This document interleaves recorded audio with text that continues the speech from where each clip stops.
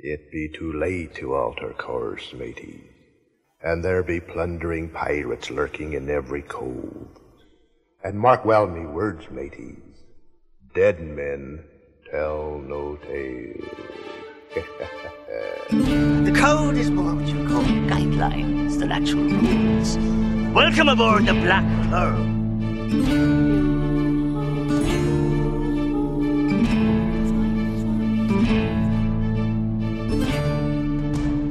Welcome to the Pirates of the Caribbean Minute, a daily podcast where we analyze, scrutinize, and plunder the Pirates of the Caribbean films, one blimey minute at a time. I'm Scott Artist from ScottArtist.com. And I'm Heather Artist from BlackPearlMinute.com. Thanks for joining us for minute 70 of The Curse of the Black Pearl. And I don't have anything else going on today. No announcements, no nothing. I'm not going to bug anybody with... Well, if I mention it, then that means I'm bugging people with it, so I'm not even going to do it. How can that be possible? You have nothing? I have nothing to say. In fact, this whole episode is just going to be me sitting in silence. We'll just record ambient background noise for the next 25 minutes, and then everybody can enjoy a nice, quiet episode. You hear the crickets in the background. Exactly. There you go. It's like perfect. It's like you were just on the Pirates of the Caribbean ride itself. But only in that one section. Just enjoying the time until all of a sudden you got cannonballs going over your head. So yeah, nothing much. So I'm just ready to get into the minute and get this party started. You're just chill tonight. I am. I think it's the tax beat down. It like took all the wind out of my sails. Wind out of my sails. Get all the money out of your account. Yeah. So I have no wind and no money anymore. Or should I say all the treasure out of your cave? Yeah. And it was just such a nice little stash and then gone. Poof, just like that. Just gone. It's like the pirate, you know? It's almost like, well, maybe they are pirates themselves. So yeah, that's it. Are you ready to get going then? Yep. In the previous minute, Elizabeth Swann takes up with a mob of torch-bearing cursed pirates who are scouring the passageway to a treasure room that is not only all the rave, but could send any pirate into a gold-induced frenzy. While the crew dump their latest loot onto the mounds of riches, Pintel and Rigetti manage to take a time out to examine that which floats their boat, a couple of parasols, and also make one hell of an impression on Bosun. Minute 70 begins with Will Turner holding a lantern on a hook as Captain Jack Sparrow rows through the caves of Isla de Muerta. Off to the side lies a skeleton, not a moonlit skeleton, but that of a dead pirate complete with sword, empty chest, and dare I say, crabs.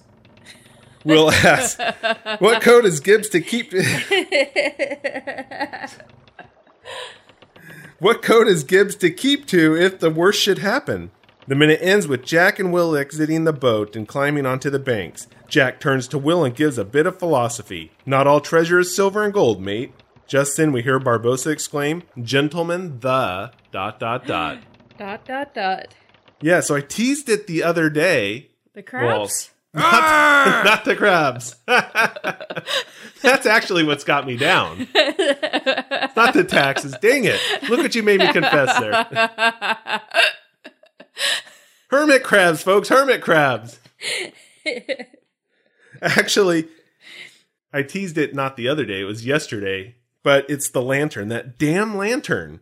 That's all I have to say about it. Did you ever figure out what's holding it up? No, that's the problem. I guess that's not, obviously, I can't just leave it there and say that's all I have to say about it, because I am going to have to let it go. I have to get it off my chest.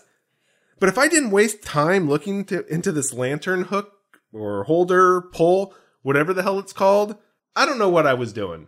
It's time now that has been lost forever, and it's not even a crucial point in the movie yet. I spent actual time doing this.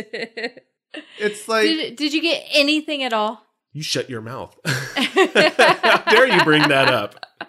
How dare you? Of course I didn't get anything out of it. I mean, it's like OCD kicked in and I couldn't let it go. I couldn't even come up with an official name of what this holder is called. So I wasn't even like able to type what this thing could possibly be into, say, Google. I had to finally let it go and I didn't get anywhere. It's a light holder. A light holder, that's the official term. See, that's the kind of stuff I was trying to type in. A lantern holder. I tried that. It came up with all kinds of other things. A lantern stick. I didn't try lantern stick. Maybe I should have had you there. I mean, I was really interested in it because it looks like they MacGyvered a harpoon to hold a lantern. That's at least what it looks like to me. And not necessarily the whole harpoon, but like the shaft. Because if you look at harpoons of the period, you can see some that generally fit this description, except maybe with a tip or a spearhead that they have. Yeah. This one has something to hold the lantern, kind of like a hook deal. Yeah. But you have a rope tied around the tip and the line coming down. It's not...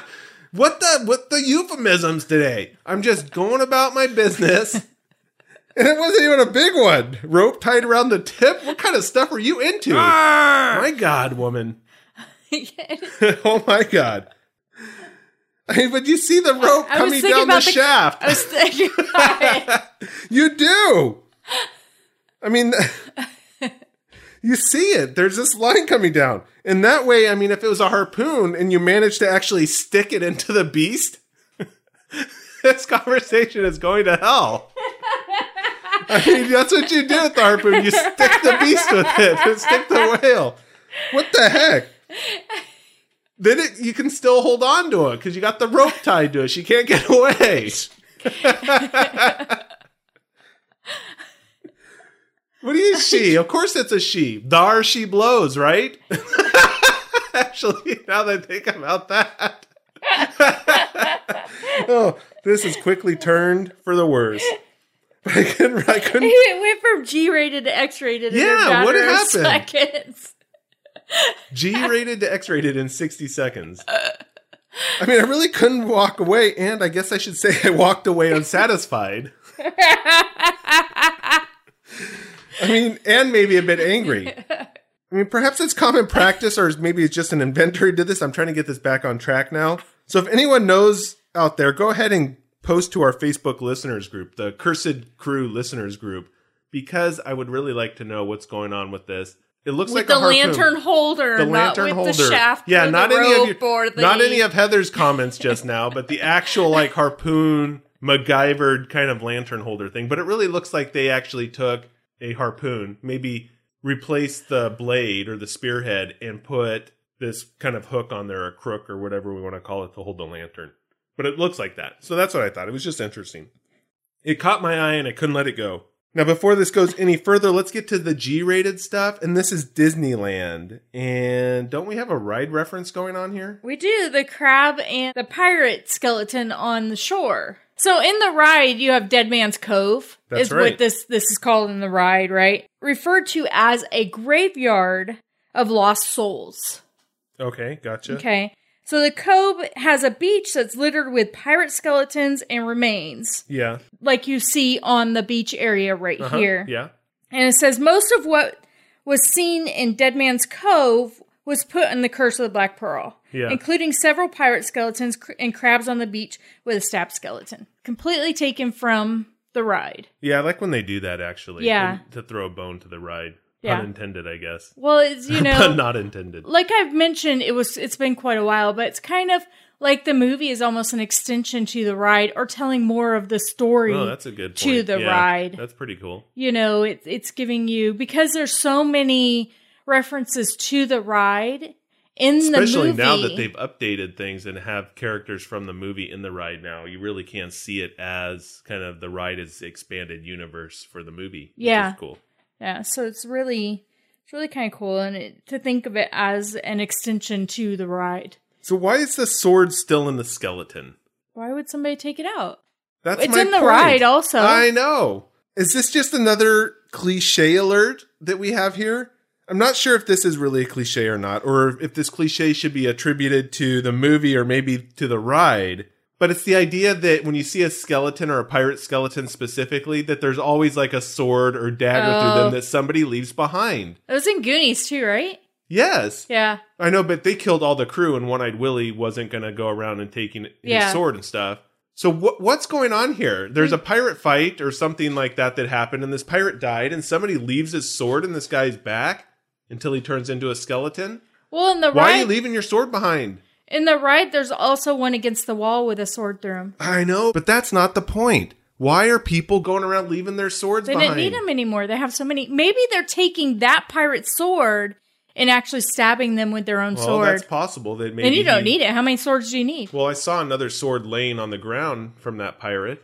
Oh, I don't know. There was a sword on the ground and then one in his back. So obviously, I mean, it's possible that he took another sword. The winner of this duel took his sword and ended up stabbing him with his own sword and didn't need it, left it there. But that's my point. Is this a cliche? Because you see that all the time. It's not just in this movie or in The Ride. You do see it in other movies or other things where there's pirates, like you mentioned Goonies. Yeah. Maybe all stems from... Well, that's my point. Did it all come from Disney? I mean, The Ride came before the movie here. Yeah. So we can't really say that The Ride maybe is cliche. I don't know. I mean, they added it as a direct callback, which we just talked about because they did it on purpose. Yeah.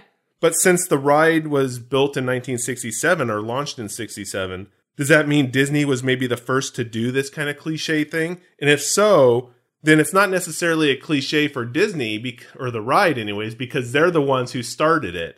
And it wouldn't be Everybody a cliche else for would be. For them, yeah, that for was the movie the thing. either. Well, it depends how you want to take it. Because if the movie's replicating The Ride... Yeah, but this is kind of one of those chicken and egg scenarios that we got going on here. Except this one is, who came up with the skeleton and the sword or knife Well, left behind? The Ride's been there since 67. That's right. But So, other movies have done it. Prior to that? I don't know. We'd have to get a list. We'd have to go through and actually watch these other movies prior to 1967 again and pay attention for that cliche. It's a lot of movies to watch. You bet. But that's what I'm saying. That's what I'm asking. I mean, it's like this, between this and this freaking lantern thing, I'm just wondering if I'm actually losing my mind, if I'm actually talking cliches and trying to figure out when did this happen in this chicken and egg scenario. I should ask you, am I walking or moving like Jack now? Yes, actually. Oh, well, then maybe I am losing my mind. I guess nobody can see that. Yeah, this isn't a video podcast. It's just funny when Will does it. And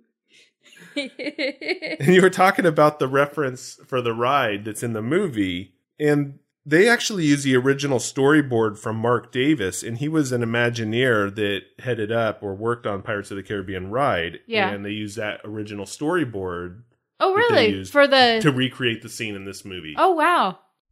Mark Davis is really an interesting character, too. And I say character, but I mean person. Because besides the Pirates of the Caribbean, he actually designed the characters for many of Disneyland's rides and show animatronics. And those include the Jungle Cruise, the Enchanted Tiki Room, It's a Small World, the Haunted Mansion, the Country Bear Jamboree, and then a number of other ones. But those are kind of the big ones that I pulled out.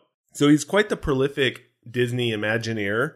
But he wasn't just that designer. He was also an animator with Disney. And that work that he did stretched all the way back to 1935 when he started working on Snow White and the Seven Dwarfs. Oh, wow. Yeah, so actually he was one of the ones who mainly designed and animated Snow White herself. So he was kind of the main person for designing and animating Snow White. Huh. Speaking of the Tiki Room, well, I don't know if it's still there, but there was a bird that was outside of the ride, the Pirates of the Caribbean ride. Yeah. And it was actually kind of linking the Tiki Room and the Pirates of the Caribbean rides together because he was out there talking. Yeah, I'm not really sure what you're talking about, but I'll believe you. Yeah, I don't know if it's still there. He used to be out there talking. Huh. I don't know if he does. We'd have to look that up. I'm not sure if he does anymore, but I read it in the book. Okay, so I'm not sure if I it's guess still I have there. to believe you then. Yeah. Against my better judgment, I have to believe you if it was written in the book. This wasn't a book you wrote yourself, was No, it? it was one of the Pirates of the Caribbean book I have. Well, there you go. So it was in there, and it didn't say if the parrot's still outside of the ride. Yeah. But it was at one point in time. I think the whole skeleton symbolism here thing, the stabbed in the back deal, is really some interesting symbolism about betrayal. The whole idea of betrayal is being stabbed in the back. So it is interesting that it's right here in this cave when Jack and Will are going by, because Will is already suspicious of Jack's intentions, and now he is reminded of this fact when he sees the skeleton and the sword sitting there.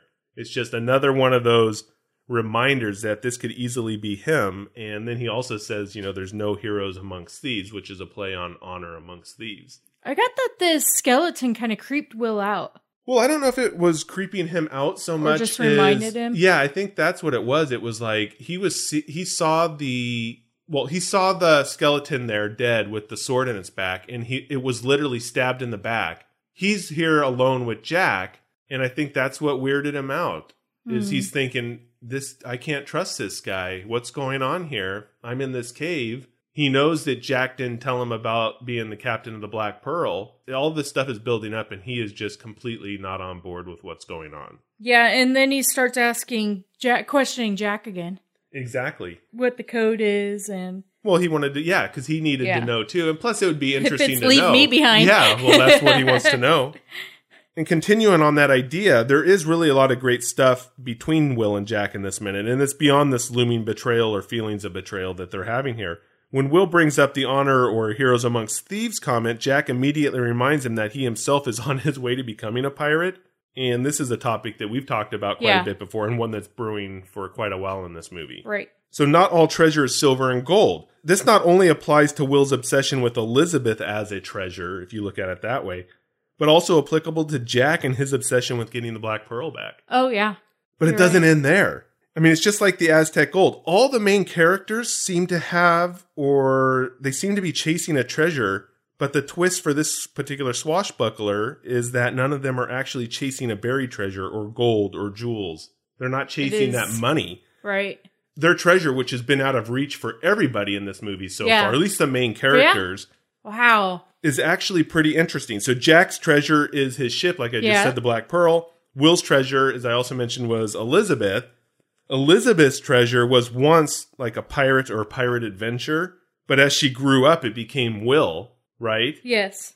Barbossa's treasure is an apple, or that symbolic rebirth in which he becomes a real person again. He's not a cursed pirate. That's what his treasure is not being a cursed pirate. And it's not the treasure. They've all been chasing this treasure for 10 years. And you can also extend this into maybe not necessarily the main characters, but Norrington. His treasure is a successful career in life with a woman at his side, which is Elizabeth, that he's chasing. And that is out of reach for him. Right. So it's all these kind of characters, or these main characters that we have, are chasing this treasure so far that is not a typical pirate treasure. And our poor Ragetti and his glass eye he's chasing. Yeah. So there you go. But it's pretty interesting to think about all that, how this is a pirate movie, but they're not really chasing a treasure. There's a treasure, but that's not what they're chasing, is not actually the gold treasure. And silver. It's funny because they're actually putting the treasure back. Right. They're not taking the treasure, they're putting it back as they really go after their own individual treasures. Right. Ah, what a philosophical moment we just had. Yeah, jeez. This is a little thick in here now. So speaking of Will becoming a pirate, I love the way Jack actually spells every little step out to him. In how he's becoming a pirate. And the only one he can deny is he's not obsessed with treasure. But in the end, he actually is obsessed with a treasure. Yeah, that's right. So it's kind of cool that Jack's actually spelled each step out. Well, he was reminding, you're he's a pirate. Reminding the audience. Yeah, he's telling him, you are a pirate. Yeah. So you have this hatred for something that you are yourself becoming, which is an interesting twist on this whole kind of thing as well. Right. Especially for Will, and we've talked a lot about him becoming a pirate and his hatred for pirates. But this, again, actually, it's going to be really interesting if I, in that, not really go on with that particular thought. But it's something to keep in mind that he is becoming a pirate, and we're talking about betrayals and things like that, and how that's going to pop up in the next minute. Because I don't know how much we'll talk about that, because it's in the next minute, potentially. But there could be a betrayal coming, or in the next couple of minutes, that we'll see a betrayal coming from Will. And that's really like another step towards being a pirate, and we should probably just talk about it then. Are you talking about? Yeah, exactly. I don't really know, so it's just some foreshadowing. I just have this thought. I'm so confused now. Because, I only look at the current minute. Nothing in the future. I'm just saying that's an interesting what about all our backstabbing listeners stuff. That are doing this minute by minute with us? That's true. They are definitely now disappointed that I jumped on that. Because you're talking about who knows what. Well, I will have to bring it up again. We'll just leave it there. So I have a question. They You're get out of this boat. Oh my God, they're announcing it again? Yeah. So they're getting out of this boat, and Will's out of the boat, and it looks like Will's kind of holding the boat, leaning over a little, holding the boat, and Will's getting out. And you see Will's sword kind of poking out in the back. Straight out. What? Should the sword be poking out that way? Shouldn't this have been in the beginning of this minute when we're talking about this? I don't know what happened to this minute, but now you're talking about his sword poking out. Yeah. All hell is broken loose. Will's sword is poking out. Really? Yes. But it's poking out the back. Hey. It's straight out. He's got some medical issues. It's on his belt. Or his belt area. Yeah, but I'm serious, it's poking straight out. You'd think it'd be going diagonal towards the ground. But it's actually poking straight back. Right? We're going to actually it depends how it's connected somebody. To the belt. No sword pokings. Because if Jack, because they're in a dimly lit area. Yeah. So if Jack was to... You're going to say if Jack backs up, he's going to hit Will's sword? What is going on here? No. Okay. Jack's in front of him. Okay. But if Jack... I'm not going there. I didn't say anything. You know, I'm trying to dance around your little giggling and stuff, right? My giggling. So if Jack was actually to exit the boat behind Will rather than in front of him, and because it's such a dimly lit area... Jack could actually get hurt with that sword poking away at it. What is going on here? That makes sense. I see the sword going like this. Poking straight out. Okay, that's enough. It's the way it's tied to his belt or it's stuck into his belt, for instance. Okay. I'd have to give... now I have to say this. That I have to give Will Turner's sword a better look. Just to see how it's connected. This is ridiculous. You can't see how it's connected. It's in a dimly lit area. I say we leave swordplay alone right now. I'm just saying, it's a little dangerous back there. That's what I'm saying. That's what she said. They're in a dimly lit area. It's a little dangerous back there. I was just wondering if there'd actually be more sand or something on that where the water's bumping up against that. Because it looked like it was more rock than sand where they actually, the boat pulled up. No. I mean, I guess it could, not necessarily, because now that I think about it, this is like an archipelago kind of island. Well, it's a volcanic island. Yeah, so there is a lot of volcanic. There is some There's sand a lot there, of so maybe I take that back now. rock. Because it'd be like Hawaii where you can roll up on some of the rocks and stuff like that, and there's really no sand. So I take that back. And there was sand over by the skeleton. I said I take it back. Take it back. How dare you? And depending how deep it is right there. Would you really have sand if it's dropped with off? 300 gallons of water, it can't be very deep. God. Really? Yeah. I had to go back to your 300 gallons comment. That's ridiculous.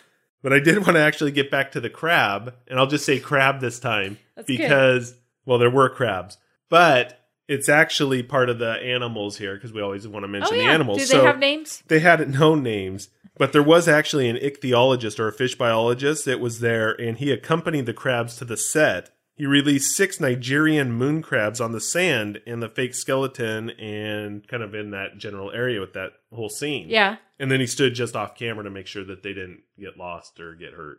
And then once inside the cave, as Jack and Will make their way further in, you'll also see, as they're approaching the treasure, that there are some more crabs that are crawling nearby. And these were the 6 same crabs that were used earlier. And the same thing that the biologist stood off camera and made sure that he could retrieve and gather them up. And then he brought them back home after the shoot was done. Maybe you should have became an ichthyologist. That's true. Just because it's a cool name. I do have a fascination with fish, so maybe that would have been a good choice. I seem to be just a wanderer in life. Yeah, just a bit. You have a fascination with many things. That I do. When Jack and Will climb up into that little cove or thingy they're in. Yeah, I don't know what that would be called, like the cave opening. Yeah. You see a bunch of stalactites. Oh, yeah, and you then do. It's kind of cool because we know this cave is man-made. Yeah. It's not real. So it's kind of cool that they actually made those and made them look really neat looking. Yeah, they did a really good job with the whole set here. And I know that even who was it? I think it was Gore Verbinski and Johnny Depp were talking about how they wished that Disney hadn't destroyed the set after they were done. It was on stage 2 of the Disney studio, and they were kind of wishing that maybe they had saved it because it was such just an incredible set, a production set, that they wish they hadn't gotten rid of it. And then they were saying, yeah, Disney's probably wishing they hadn't done that as well, because it could have probably been used for other things. But then again, you have a whole stage filled up with this entire rock cave, and how many movies are coming along with, they need a cave setting. Yeah, very true. Then they would just be forced to come up with movies or put a cave in every movie that they have. That'd be kind of funny. Every Disney movie that comes out has a cave in it. Yeah, just so they could use it. They could have kept it and made a live-action Aladdin movie. Well, okay. But it's gone now. It's gone now. There was an idea for Disney, but they destroyed it. Such is life, I guess. Yeah, I guess so. I don't have anything else. That's all I have. I say we wrap it up. Okay, sounds good. Probably before things get too out of control again. I think they already went out of control. You brought it out of control. So also I'm going to say is we'll be back tomorrow with minute 71 of The Curse of the Black Pearl on the Pirates of the Caribbean Minute. Until then, let's keep the euphemisms to a minimum. Yeah. Arr! What's that, Banjo? Heather's been drinking at the Faithful Bride Tavern? Take me to her, buddy. Blimey! Passed out in the mud with the pigs? Again? This sty is your second home. Heather, wake up! The show's done and you're supposed to tell everyone where they can find us, where the after party is, and how their voicemail may be featured on the show. Banjo, get me a bucket. Hey, Scallywags, while Banjo's getting some water to wake up Heather, it's time I say thanks for listening. If you like the show, give us a review on iTunes. It helps us out and we greatly appreciate it. Have a question or comment? Give us a call at 8637-PIRATE. We just might play your voicemail on the show. You can also give us a shout at podcast@blackpearlminute.com. And don't forget to join the post-episode brawls on Facebook and Twitter. If you're interested in our best of clips, you can find us on SoundCloud. All the links are at blackpearlminute.com. It's that easy.